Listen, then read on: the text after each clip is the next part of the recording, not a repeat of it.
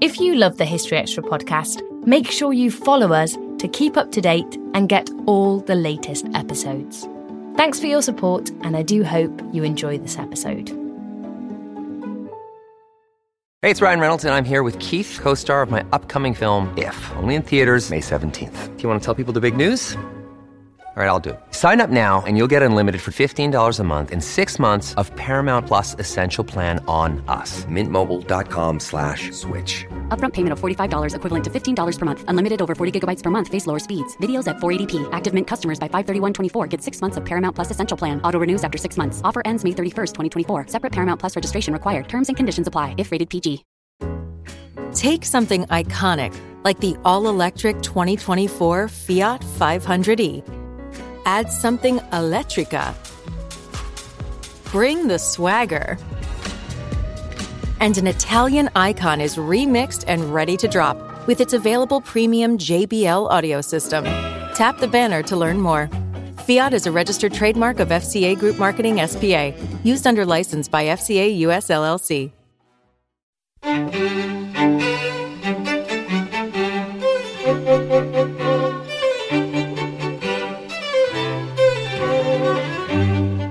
You're listening to the History Extra podcast from BBC History Magazine, the UK's best-selling history magazine.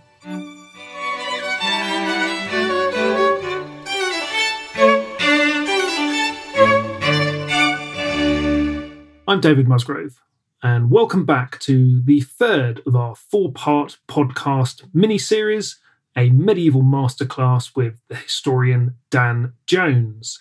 This was first recorded as a virtual lecture programme in the late summer of 2021, when Dan's book, Powers and Thrones, A New History of the Middle Ages, had just been published. And over the course of 4 episodes, I asked Dan to take us on a journey through the 4 ages of medieval history, from the collapse of the Western Roman Empire through to the dawning of Renaissance ideas and religious revolution. So in the first 2 sessions that you've already heard, we covered a fair bit of ground. We started in the 5th century and we got up to the early 13th century. This time we're going to be lasering in on a much shorter period of time, 1215 to 1347, and the title of today's session is Rebirth. So to recap, in our last session, we finished up talking about the Crusades and the changing geopolitical situation that resulted from the development of the Crusader kingdoms in the Holy Land. Now we're going to have another big geopolitical shift with the rise of the Mongols. And when Dan does his overview of the period in just a second, he will start off with the Mongols, and that's what you'll hear next. And then after his introduction, he and I will dissect some of those key themes in a bit more detail. And just a reminder, if you want to watch the video of our conversation and enjoy the extended original audience Q&A that we had in the live masterclass session, you can do that at our website at historyextra.com/video, though you do need to be a website subscriber to access that content. So anyway, over to Dan to introduce us to the Age of Rebirth, 1215 to 1347. When I conceived this book, Powers and Thrones, one of the questions I wanted to pose and to answer, hopefully, was what were the natures of power in the Middle Ages? What were the powers? Now, in the past, I'd written dynastic histories like the Plantagenets, where the study of power was essentially political and constitutional, exercised through monarchies. I'd written books about the Templars and Crusaders, in which power was still somewhat political, but also expressed in military terms and in faith terms. But I was conscious that that's actually quite a narrow vision of any society, including medieval society, including the Middle Ages. And what I've really wanted to do in Powers and Thrones, and that's why that little S is there, is to explore the multitude of different powers that shaped the medieval world. And that's what this section of the book and this episode of this masterclass is going to do. We're going to range across quite a lot of territory. I mean that geographically as well as thematically. We talked in the first masterclass about the inheritance of Rome, and I posed the idea that in the early Middle Ages, it was the forces of Islam, the first Islamic caliphates, the rise of the Arabs, that this was the military power, the imperial power that had the best claim to be the true inheritors of the Roman Empire in the West, in the Mediterranean world.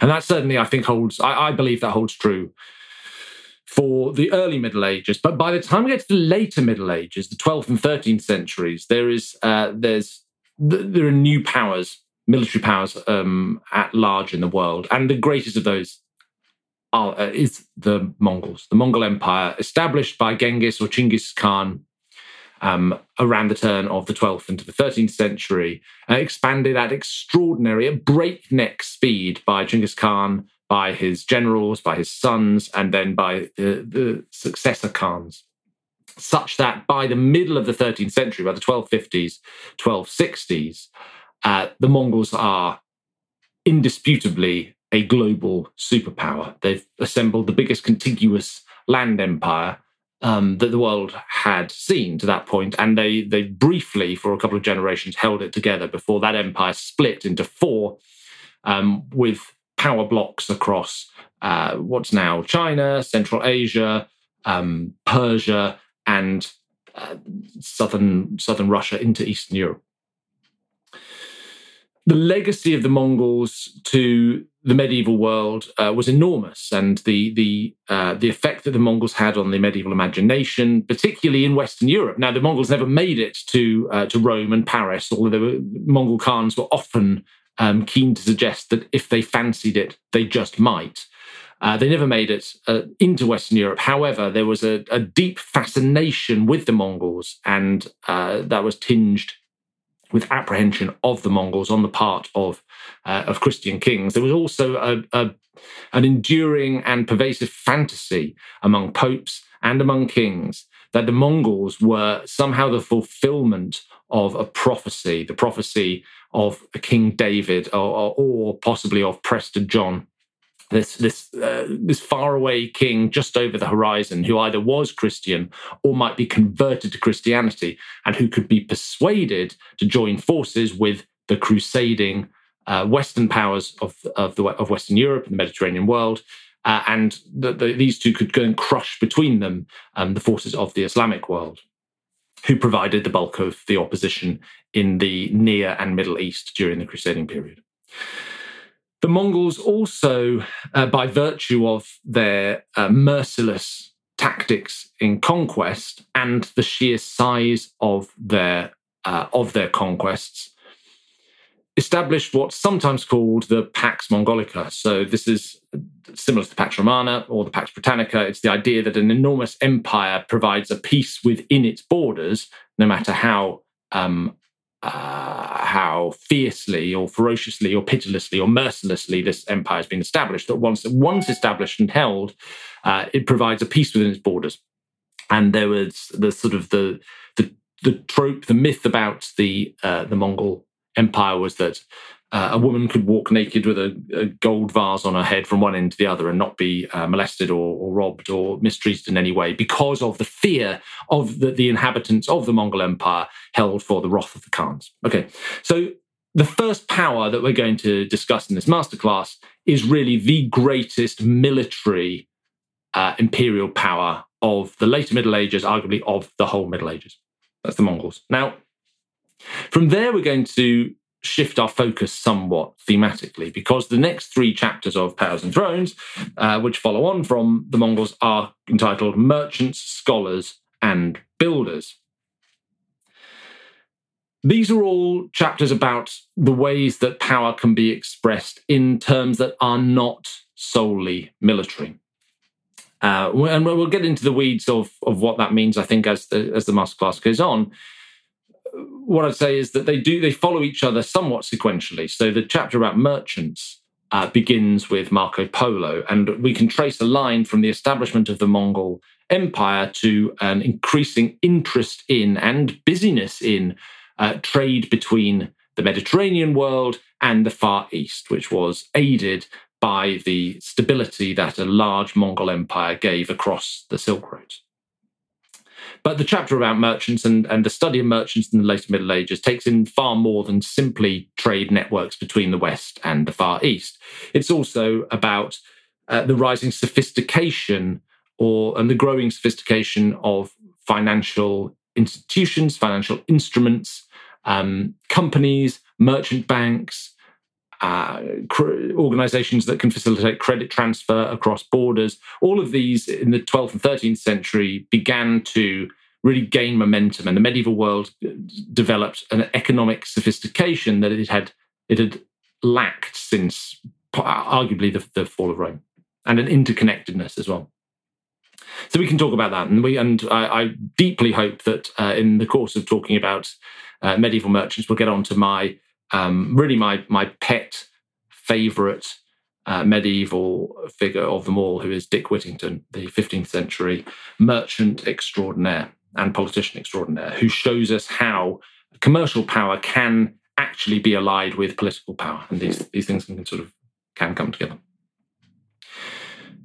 The other two groups I want to talk about are scholars, because around the same time, the 12th and 13th centuries, see the rise in the West of the universities and a renewal in intellectual inquiry, in philosophical inquiry, and a sorting out of how new or revived interest in scholars from the ancient world, particularly such as Aristotle, how the revival of old learning could be squared with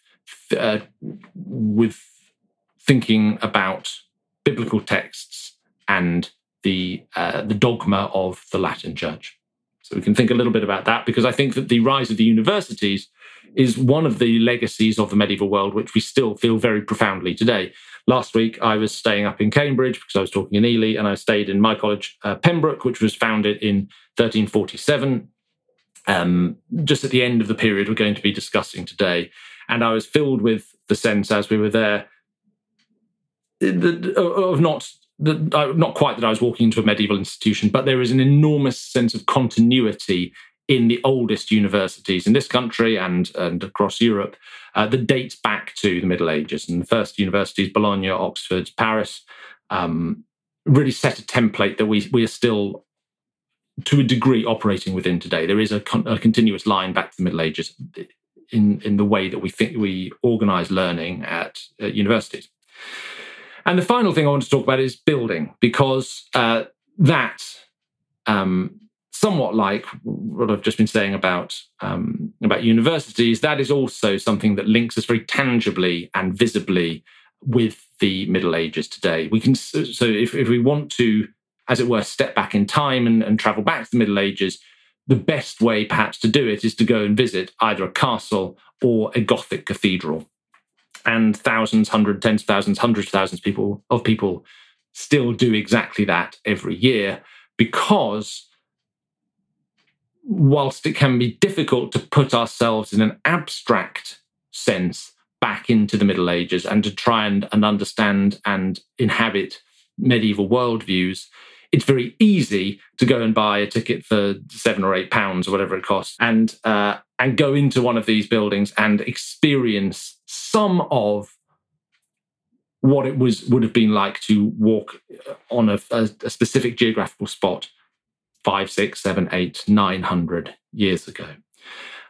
So that is that's the scheme of the next 45 minutes or so. We're going to move from the greatest military power, I should say, through an exploration of other ways that power could operate in the medieval world, going from the commercial to the scholarly to the architectural.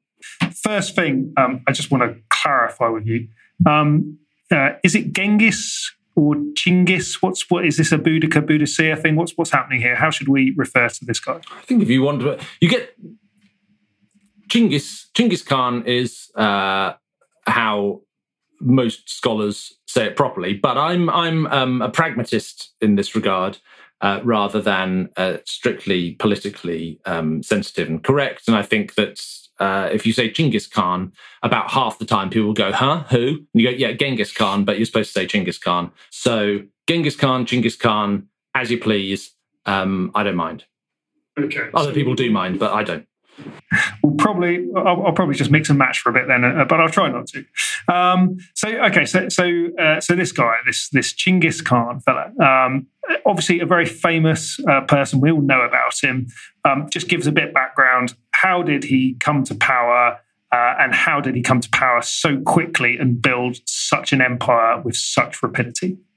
Well, in a way, Genghis Khan's story is one of the oldest in the world. It's of a poor boy born to tribal Mongolian society in or around 1160, whose family are cast out by the tribe for various reasons, and who then has to win his way back into favor.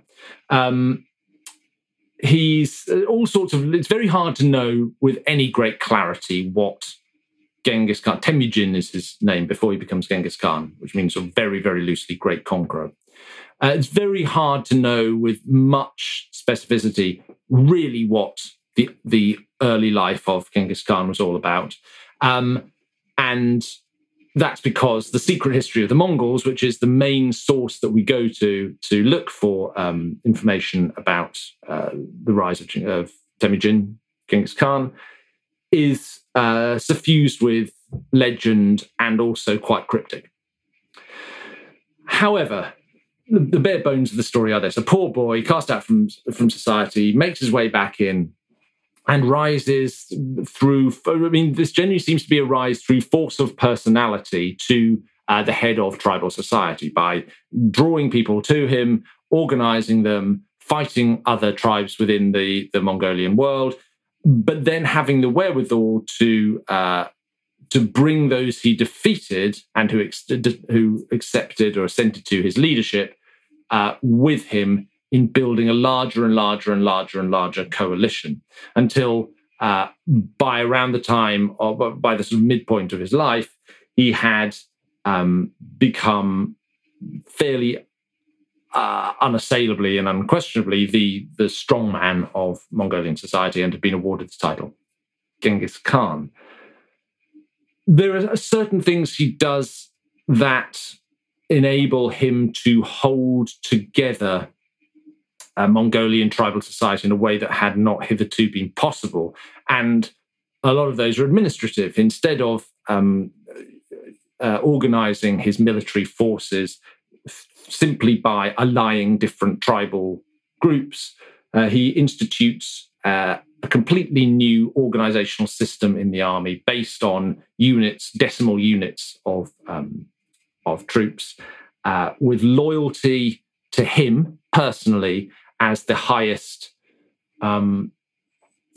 quality to be most rewarded, and with draconian dread punishments for anyone who steps out of line. And draconian dread punishments for anyone who steps out of line is the absolute bedrock of Mongolian conquest into the 13th century all the way up to 1260. And although their armies are never enormous, they're extraordinarily well disciplined, they're meritocratic, and they are brutal.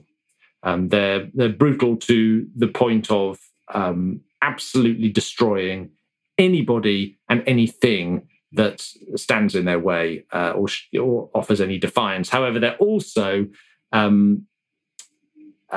open-minded in the sense that if you immediately bow down and accept Mongol authority, you will be drawn within the Mongol world.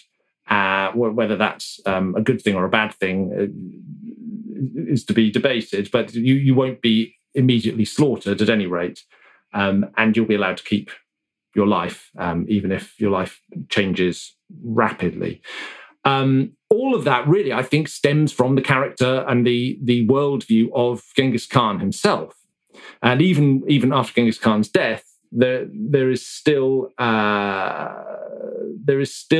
sort of DNA of what he'd been about is retained within the Mongol military machine and the Mongol imperial machine.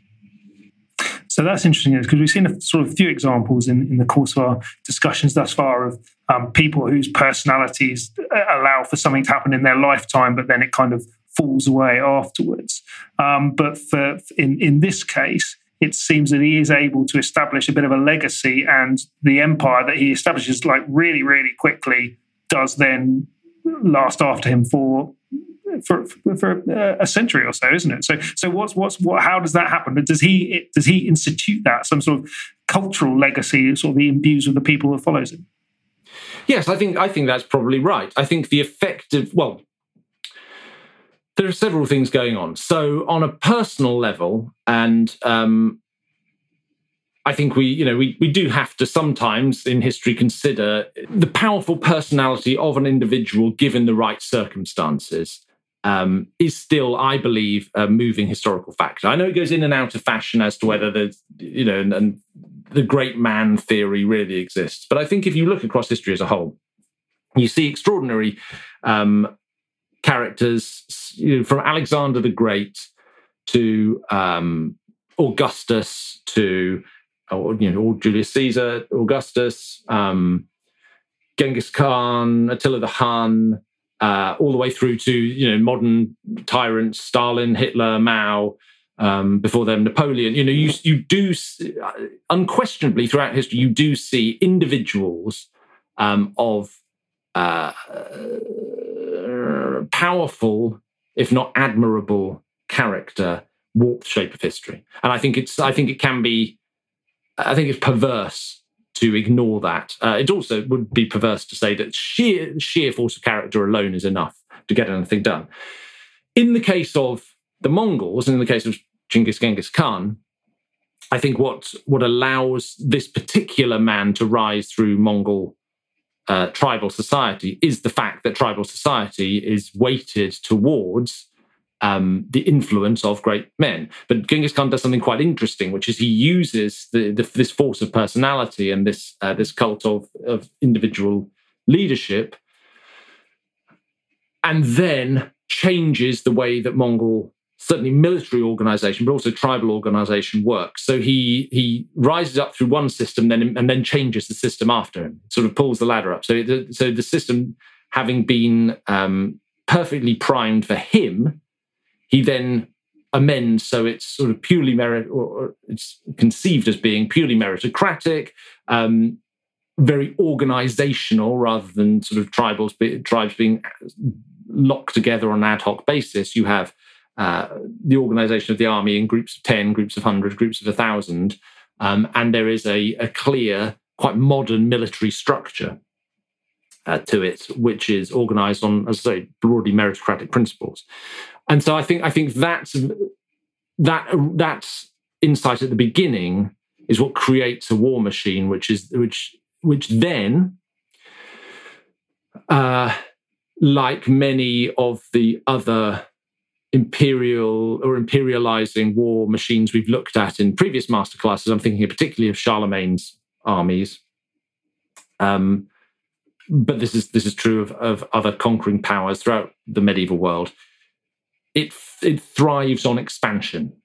So the more that the Mongol Empire expands, the more it can reward its troops, and the more it can reward its troops, the more troops it has, and the more it can expand. So it's an expansionist machine that just never stops. Well, it takes a long time to stop expanding. It's the 1240. If Genghis Khan's born around 1160, it's the 1240s, even the 1250s. By the time the Mongols have reached the Hungarian steppe in one direction, and they're sort of towards Korea in the other direction, and they've destroyed the Khwarezmians in Central Asia, and in 1258 have killed the Abbasid Caliph and burned half of Baghdad to the ground. And from the 1220s, rumours have been spreading around the Christian world that this is the great new coming superpower who's sort of almost heralds a complete step change in world history.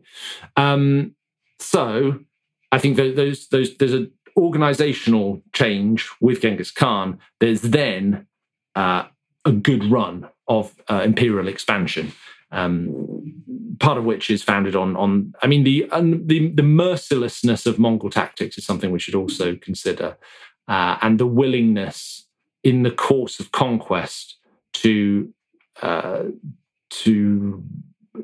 use scorched earth tactics that few other powers in world history have ever been able to bring themselves to contemplate.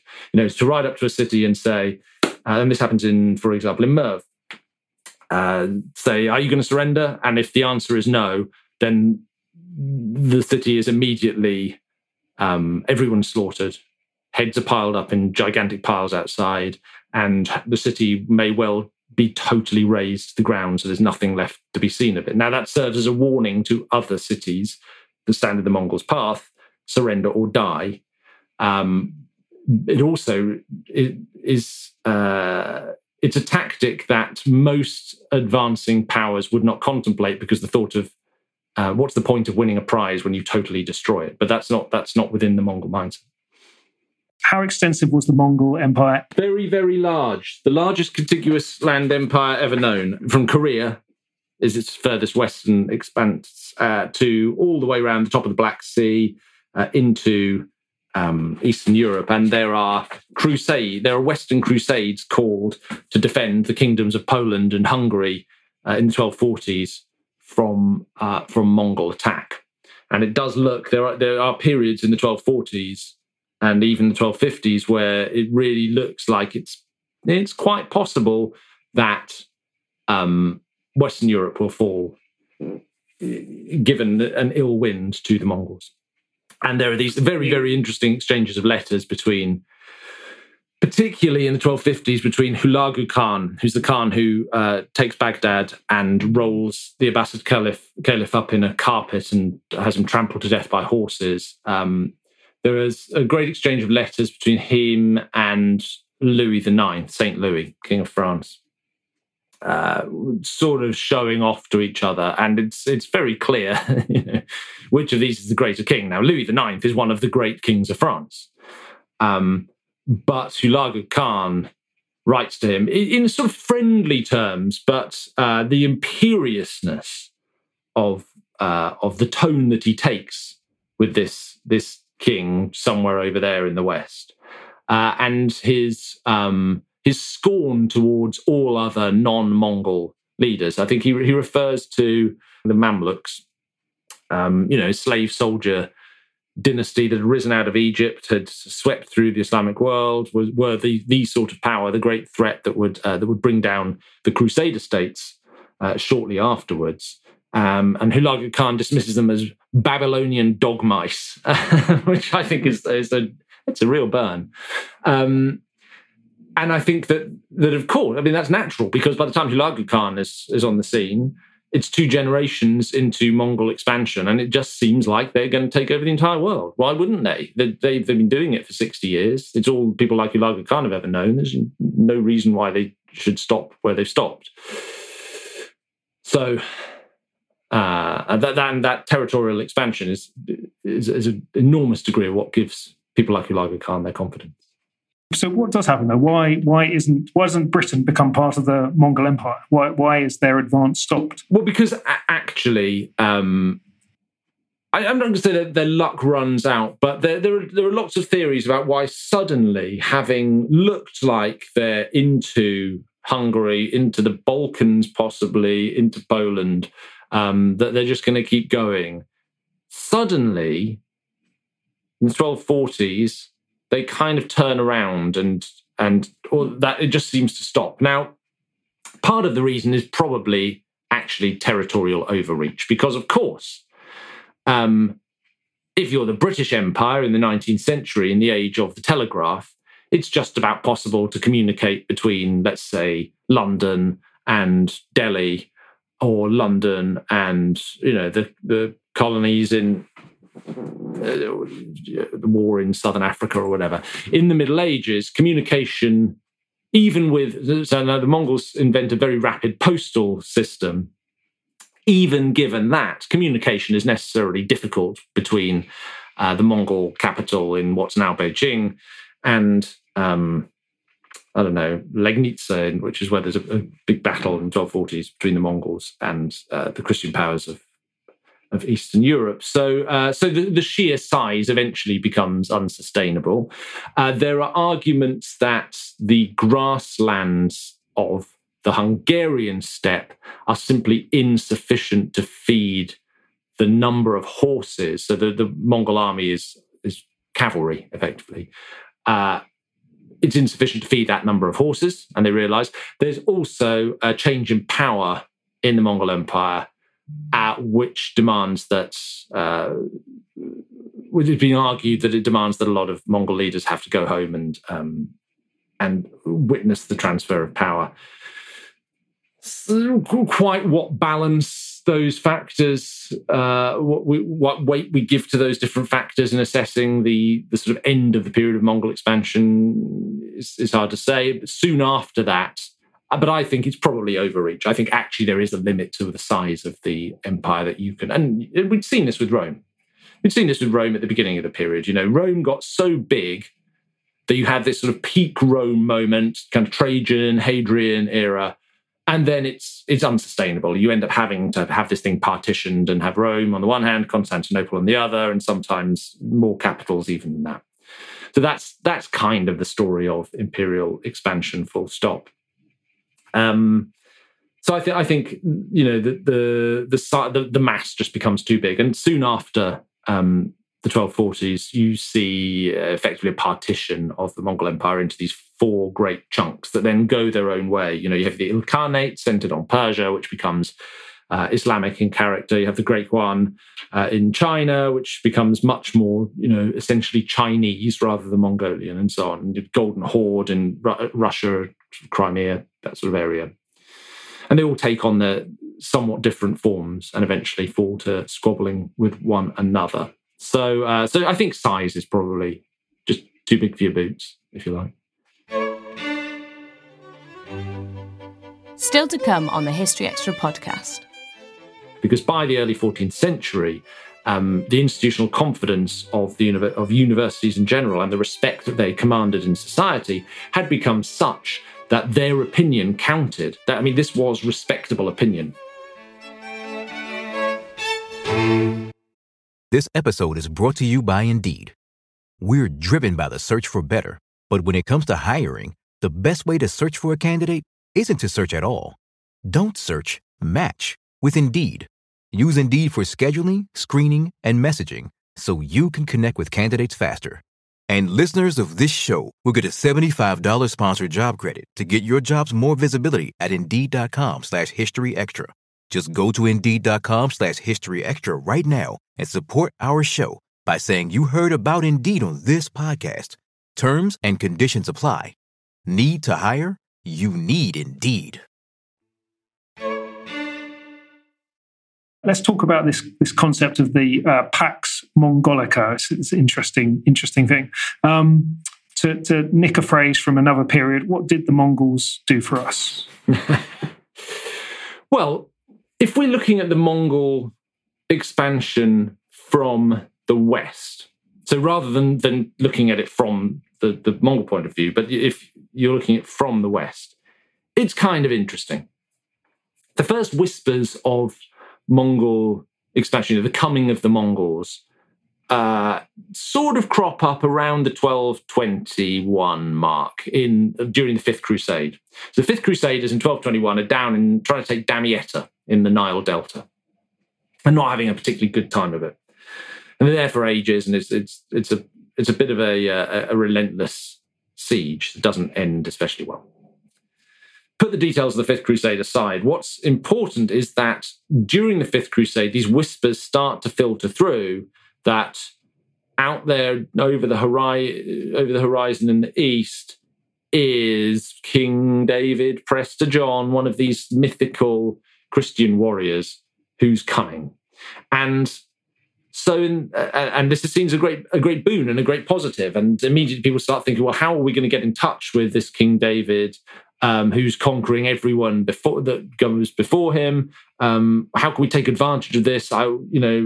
This must be a good thing, right? It's a great military power that is potentially an ally for the force of the Crusaders against the Ayyubids in this case. Al-Kamil, Saladin's nephew. Of course, it doesn't turn out like that at all, but there is still this initial sense that this what turns out to be a rapidly expanding Eastern Empire controlled by the Mongols is going to be a good thing. There are wobbles in the 1240s, as we already said, when it looks like that actually this is going to be very, very dangerous indeed for the West, for Europe. By the 1260s, there's a sort of pragmatism which again sees the Mongols as potentially allies to save the Crusader states from the Mamluks. So that's the first part of it, that this expanding empire looks, particularly from a Crusader perspective, like it might just be a good thing. It might be a positive if you can handle the Mongols correctly and maybe convert them to Christianity.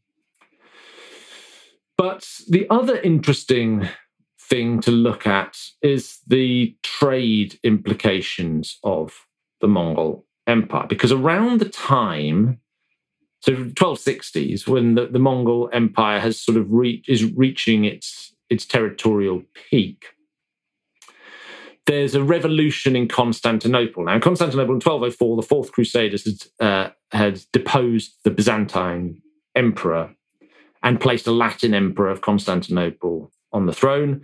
That process is reversed in the 1260s, and there's a Greek Byzantine restoration in Constantinople. And that causes significant problems for trade because Latin Western traders there's a bloody revenge is being taken against them. Now, in Powers and Thrones, the way I've illustrated that is through the fortunes of the Polo family, Niccolo Maffeo Polo, and the most famous of the Polos, Marco Polo, because ambitious traders from the rising Italian merchant city republics, places like Venice, like Pisa, like Genoa, start to see the rise of the Mongols as good for business. And this is where the travels of Marco Polo is a very interesting source, because the travels of Marco Polo is one of these adventurous merchants who goes out, the Venetian merchant who goes out to the court of the Khan and stays there for 25 years, traveling around the Mongol Empire. Now, this is where we get a view of what the Pax Mongolica actually looks like, or what it does. This is sort of crass modern analogy, really, but it's a gigantic free trade zone, effectively. And it guarantees trade, or it stabilizes trade across a vast territorial expanse. And so Marco Polo, when he's in the service of the Khans, is able to travel around observing. He works for the Khans, but there are Western traders at work in the Mongol Empire, and the trade is going back and forth between East and West during the Mongol Empire, during the high point of the Mongol Empire.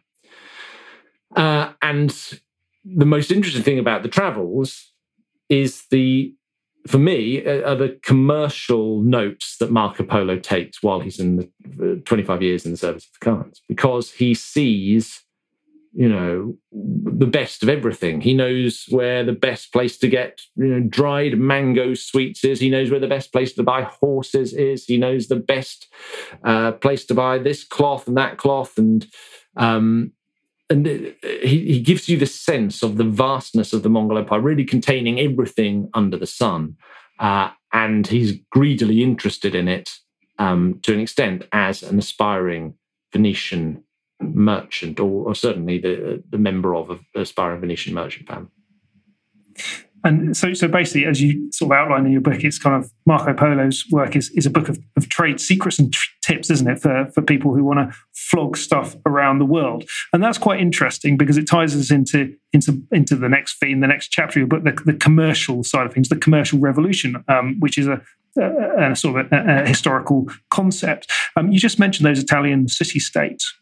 We haven't really heard much about them. How have they come into the picture? Where do they appear from, and how do they foster this new interest in commerce? We could start the story of them in a number of different points. By the time of the First Crusade, so the late 11th century, the Venetians, Genoans, and Pisans, the Genoese and Pisans, have, because particularly of their seafaring abilities and their geographical location on the coasts of northern Italy, looking, east and west, they've started to exercise a high degree of political power despite their tiny territorial footprint. And as the later Middle Ages unfold, you start to see Genoa and Venice, Pisa, Florence, Amalfi, among others, as serious players in the Mediterranean world. So despite their tiny territorial size, as compared to, let's say, the kingdoms of England or France or whatever, they are the sort of rampaging capitalists, as it were, of the medieval world, and that gives them enormous power. And they have strategic trading posts or colonies around the world. Now, one of the reasons. So this draws them heavily into the Crusade. So from the First Crusade right through to the end of the Crusader states, you see very, very heavy interest on the part of the Italian city republics in maintaining a Crusader presence in the Near East, on the coastal littoral of what's now Syria, Lebanon, Palestine. Because this is hypersensitive commercial space, and within cities like Acre or Tyre, Jaffa, Jerusalem's port, you always see little Italian colonies where they'll have trading privileges, and they will bring fighting men. They'll have fighting galleys in order to defend those cities in order to keep their commercial position. There are also Italian merchant colonies in Constantinople, usually when conditions allow, and in the ports like Kaffa in the Black Sea. And that enables a sort of like chain of trading posts to operate from the Mediterranean into the Black Sea, and joining up with Silk Road routes, which will then enable them to import spices and cloth from the Far East. So, so from about the 11th century, and certainly by the 12th and 13th century, they are extraordinarily powerful players. And we should also include Florence, which isn't a maritime power, but Florence becomes incredibly important as a banking power. Well, let's pick up on that, because as you talk about in your book, Florence is kind of the center of a lot of banking activity. And I suppose that leads us into talking about the innovative financial instruments that were developed to enable these commercial players to operate in an environment when actual physical travel took a long time, particularly when you've got this vast distance that you might be wanting to track goods across. They introduced new methods which allowed them to not have to physically move from place to place, but whereby they could move their resources and their money to make best advantage of what was going on. Yeah, that's right. And so you see, a good example to illustrate this, and one that I use in the book, is the case of England. So England's involvement with Italian banks in the 13th and 14th century is a super interesting way of seeing how sophisticated the medieval economy gets in the 12th and 13th century. So what's England good at in the 12th and 13th century? Well, what does it produce? Well, its biggest export commodity is wool. England's a great place to graze sheep. And there are lots of monasteries, lots of particularly Cistercian monasteries, where sheep grazing is big business. Exporting wool for manufacture into cloth, often in Flanders, and then that cloth will then be sold in Italy, often, but in other markets around Europe.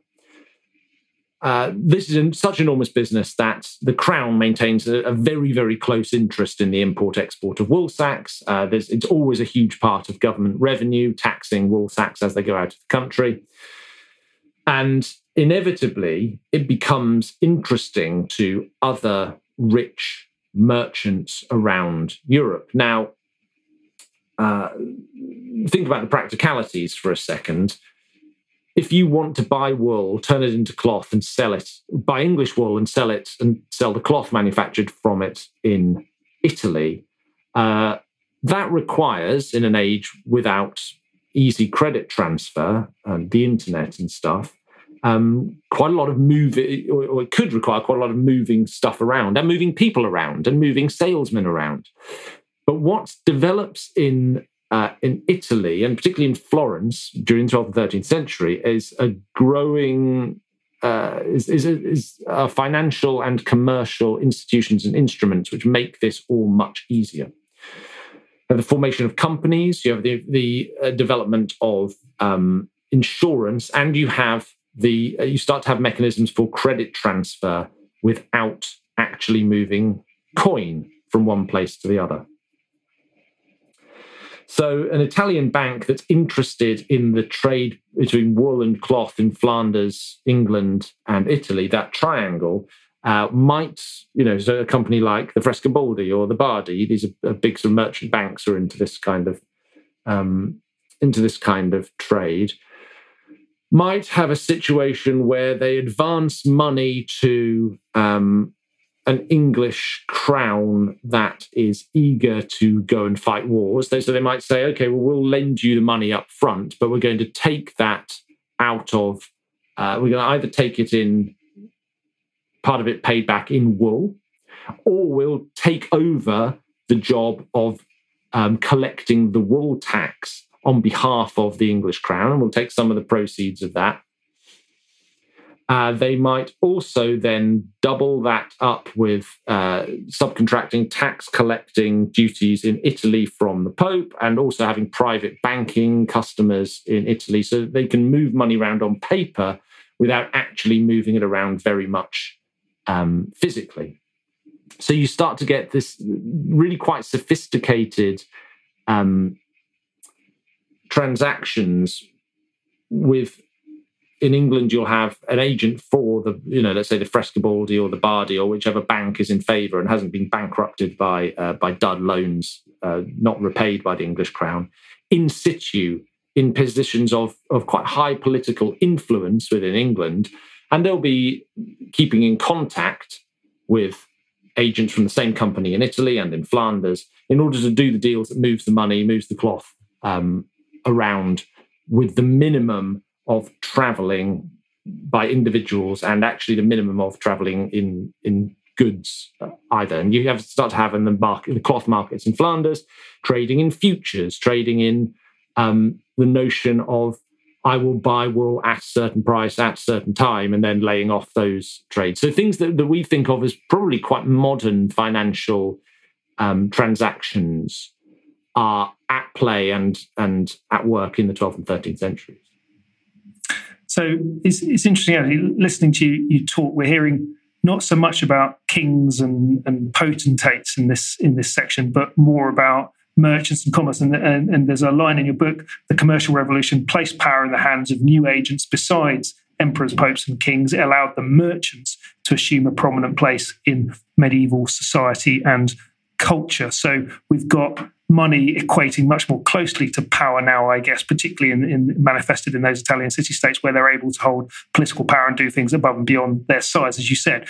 Moving from money equating to power, what about knowledge equating to power and the rise of university? So just drop us into this university story. When did they start to become important? Are they linked to this commercial revolution, or is that a separate development? Well, they're somewhat linked geographically. They're somewhat linked by the fact that as you have a rising you have an increasingly sophisticated economy, you have an increasing needs for financial services and legal services. And so the interesting institutional intellectual development in the later Middle Ages, the rise of the universities. In the 11th century, the first university is in Bologna. It's a law school, effectively, in Bologna. And one of the reasons that it's in Bologna is because Bologna sits sort of halfway between the papacy and the Holy Roman emperors in Germany, who are constantly at each other's throats and, as well as fighting each other, suing each other. So you need lots of lawyers geographically in between those two groups. But after Bologna, you see the University of Paris, the University of Oxford, and then in the century or so after those are founded, you start to see universities springing up in most major cities across Western Europe. And the universities, as I say, Bologna specializes in law, but they exist to educate, well, that's higher education in the way almost that we think of it now.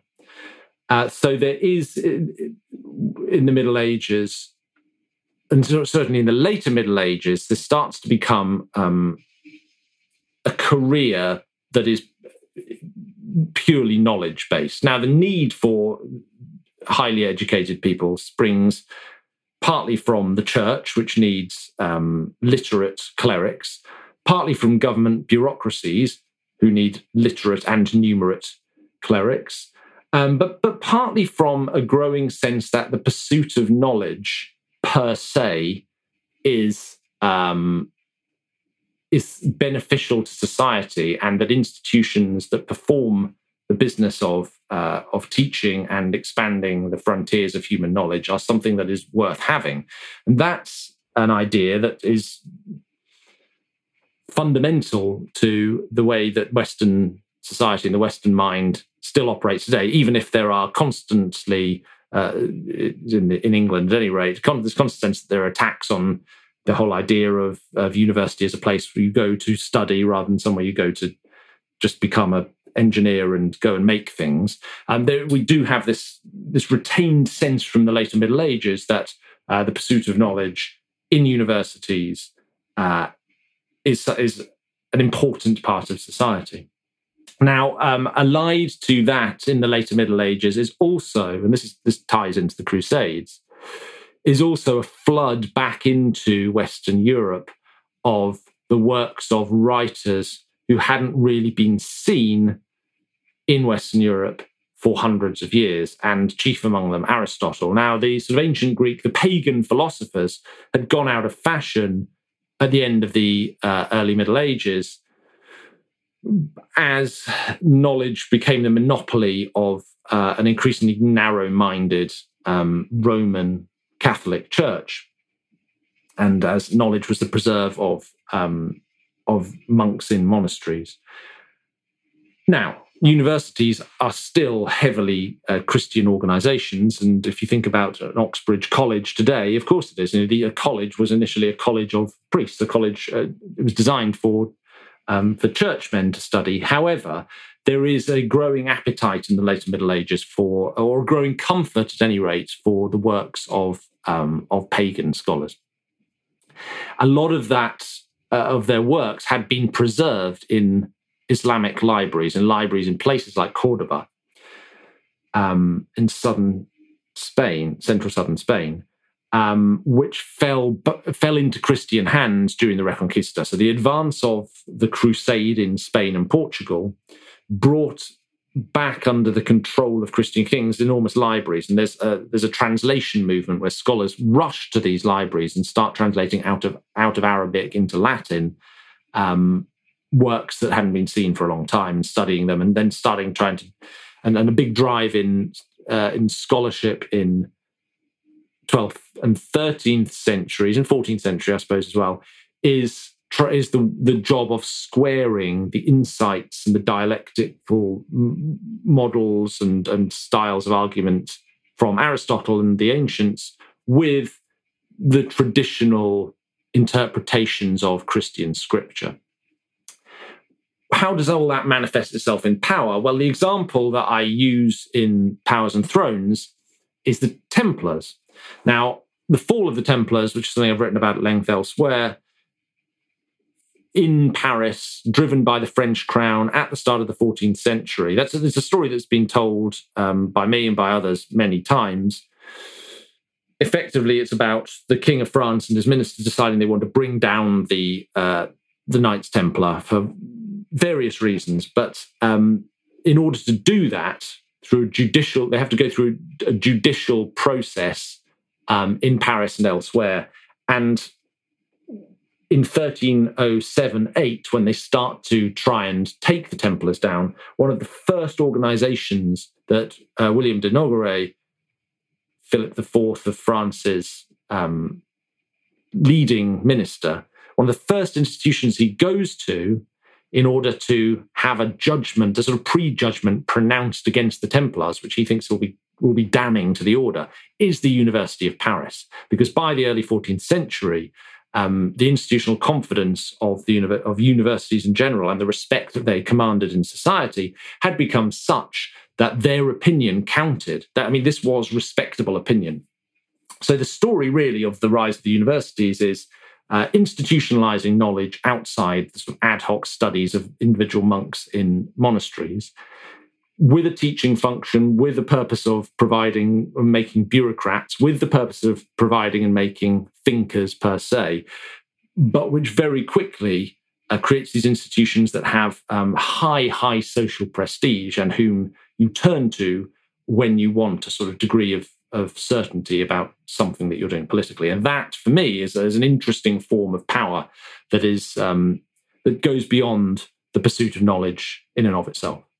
As we said before, your book is in a way a meditation on power and how power is manifested. And two of the biggest, most obvious symbols of power that still remain to us today from the Middle Ages are buildings, castles, and cathedrals. So tell us about those. How were they used by the people in power to demonstrate their power, and how do they fit into this bigger picture of the changing and perhaps more slightly sophisticated nature of society as we move into this period? Yeah, well, one of the ways that we manifest power, or have manifested power as humans throughout the ages, is through buildings. And if you think about the sort of the skyscraper race in, petrodollar rich Gulf states today, the sense they're going to have first. You've got the Burj Al Khalifa, the gigantic one in Dubai, and then Saudi are building the Saudi Tower, which is going to be 1 kilometer high. It's a really elemental way of expressing wealth, and through wealth, power. And that's no different in the Middle Ages. And the two most iconic types of building that remain with us from the Middle Ages are castles and cathedrals. And although I've tried to, I have in Powers and Thrones spread the view of the Middle Ages far beyond England, which was the country I wrote about a lot in my earlier books. I think you can return quite profitably to England to look at how buildings are used to manifest power. So let's take castles. If we look at Edward I, Edward Longshanks, Hammer of the Scots, in power from the 1270s through the first to 1307, pursues a military project which amounts to the subjugation of the whole of the British Isles, or the attempted subjugation of the whole of the British Isles, and it's ruled by the English crown. The Scottish Wars of Independence are one thing, but the most successful part probably of this drive of Edward's to extend the power of the English crown across the whole the British Isles is in Wales, where he captures and executes the last Prince of Wales, last native Prince of Wales, and then in order to stamp his authority on particularly on Snowdonia, traditionally the hardest part of Wales for English kings to venture into, let alone control, he builds that incredible ring of stone castles, many of which still stand more or less complete, or complete in the form that they were, the builders stopped working on them today.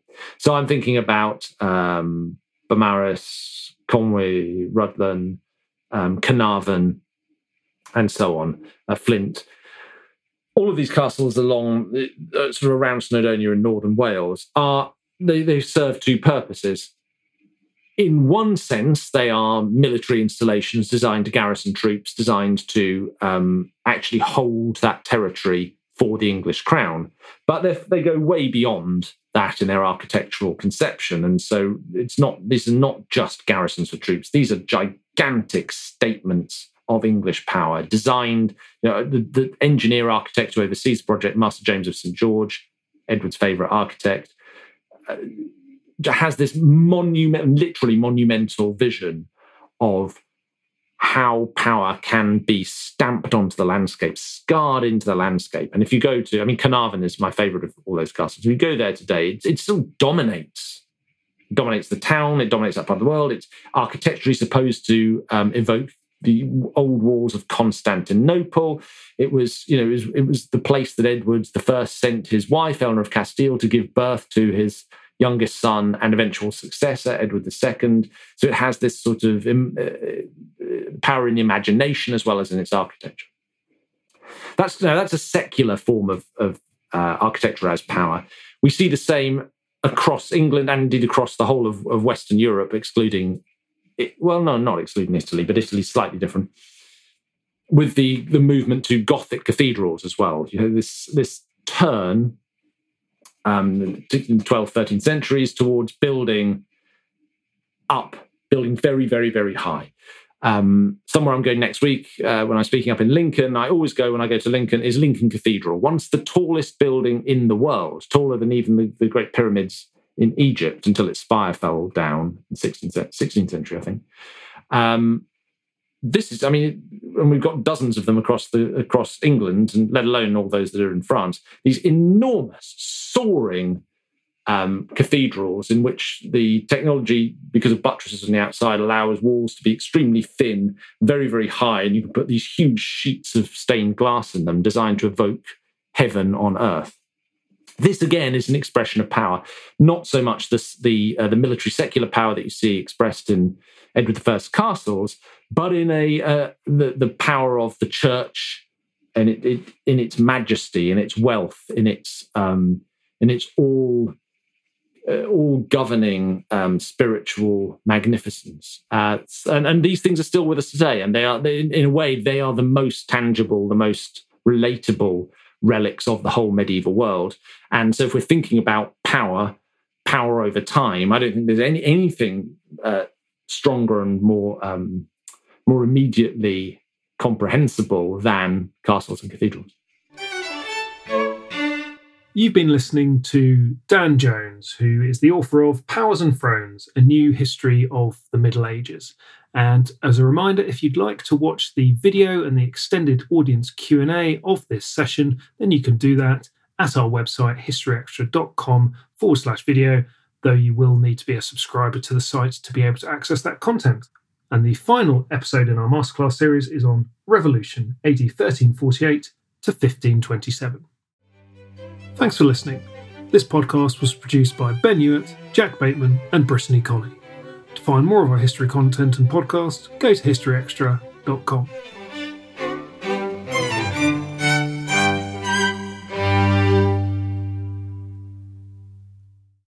A collision between a Chinese jet and an American spy plane. He came and rammed into our left wing. With relations increasingly strained, what are the chances of things spinning out of control? The Western world was asleep. I'm Gordon Carrera. I'll be exploring the friction in this most important of relationships and asking, has the West taken its eye off the ball? You cannot ignore China. From BBC Radio 4, this is Shadow War, China and the West. Listen wherever you get your podcasts.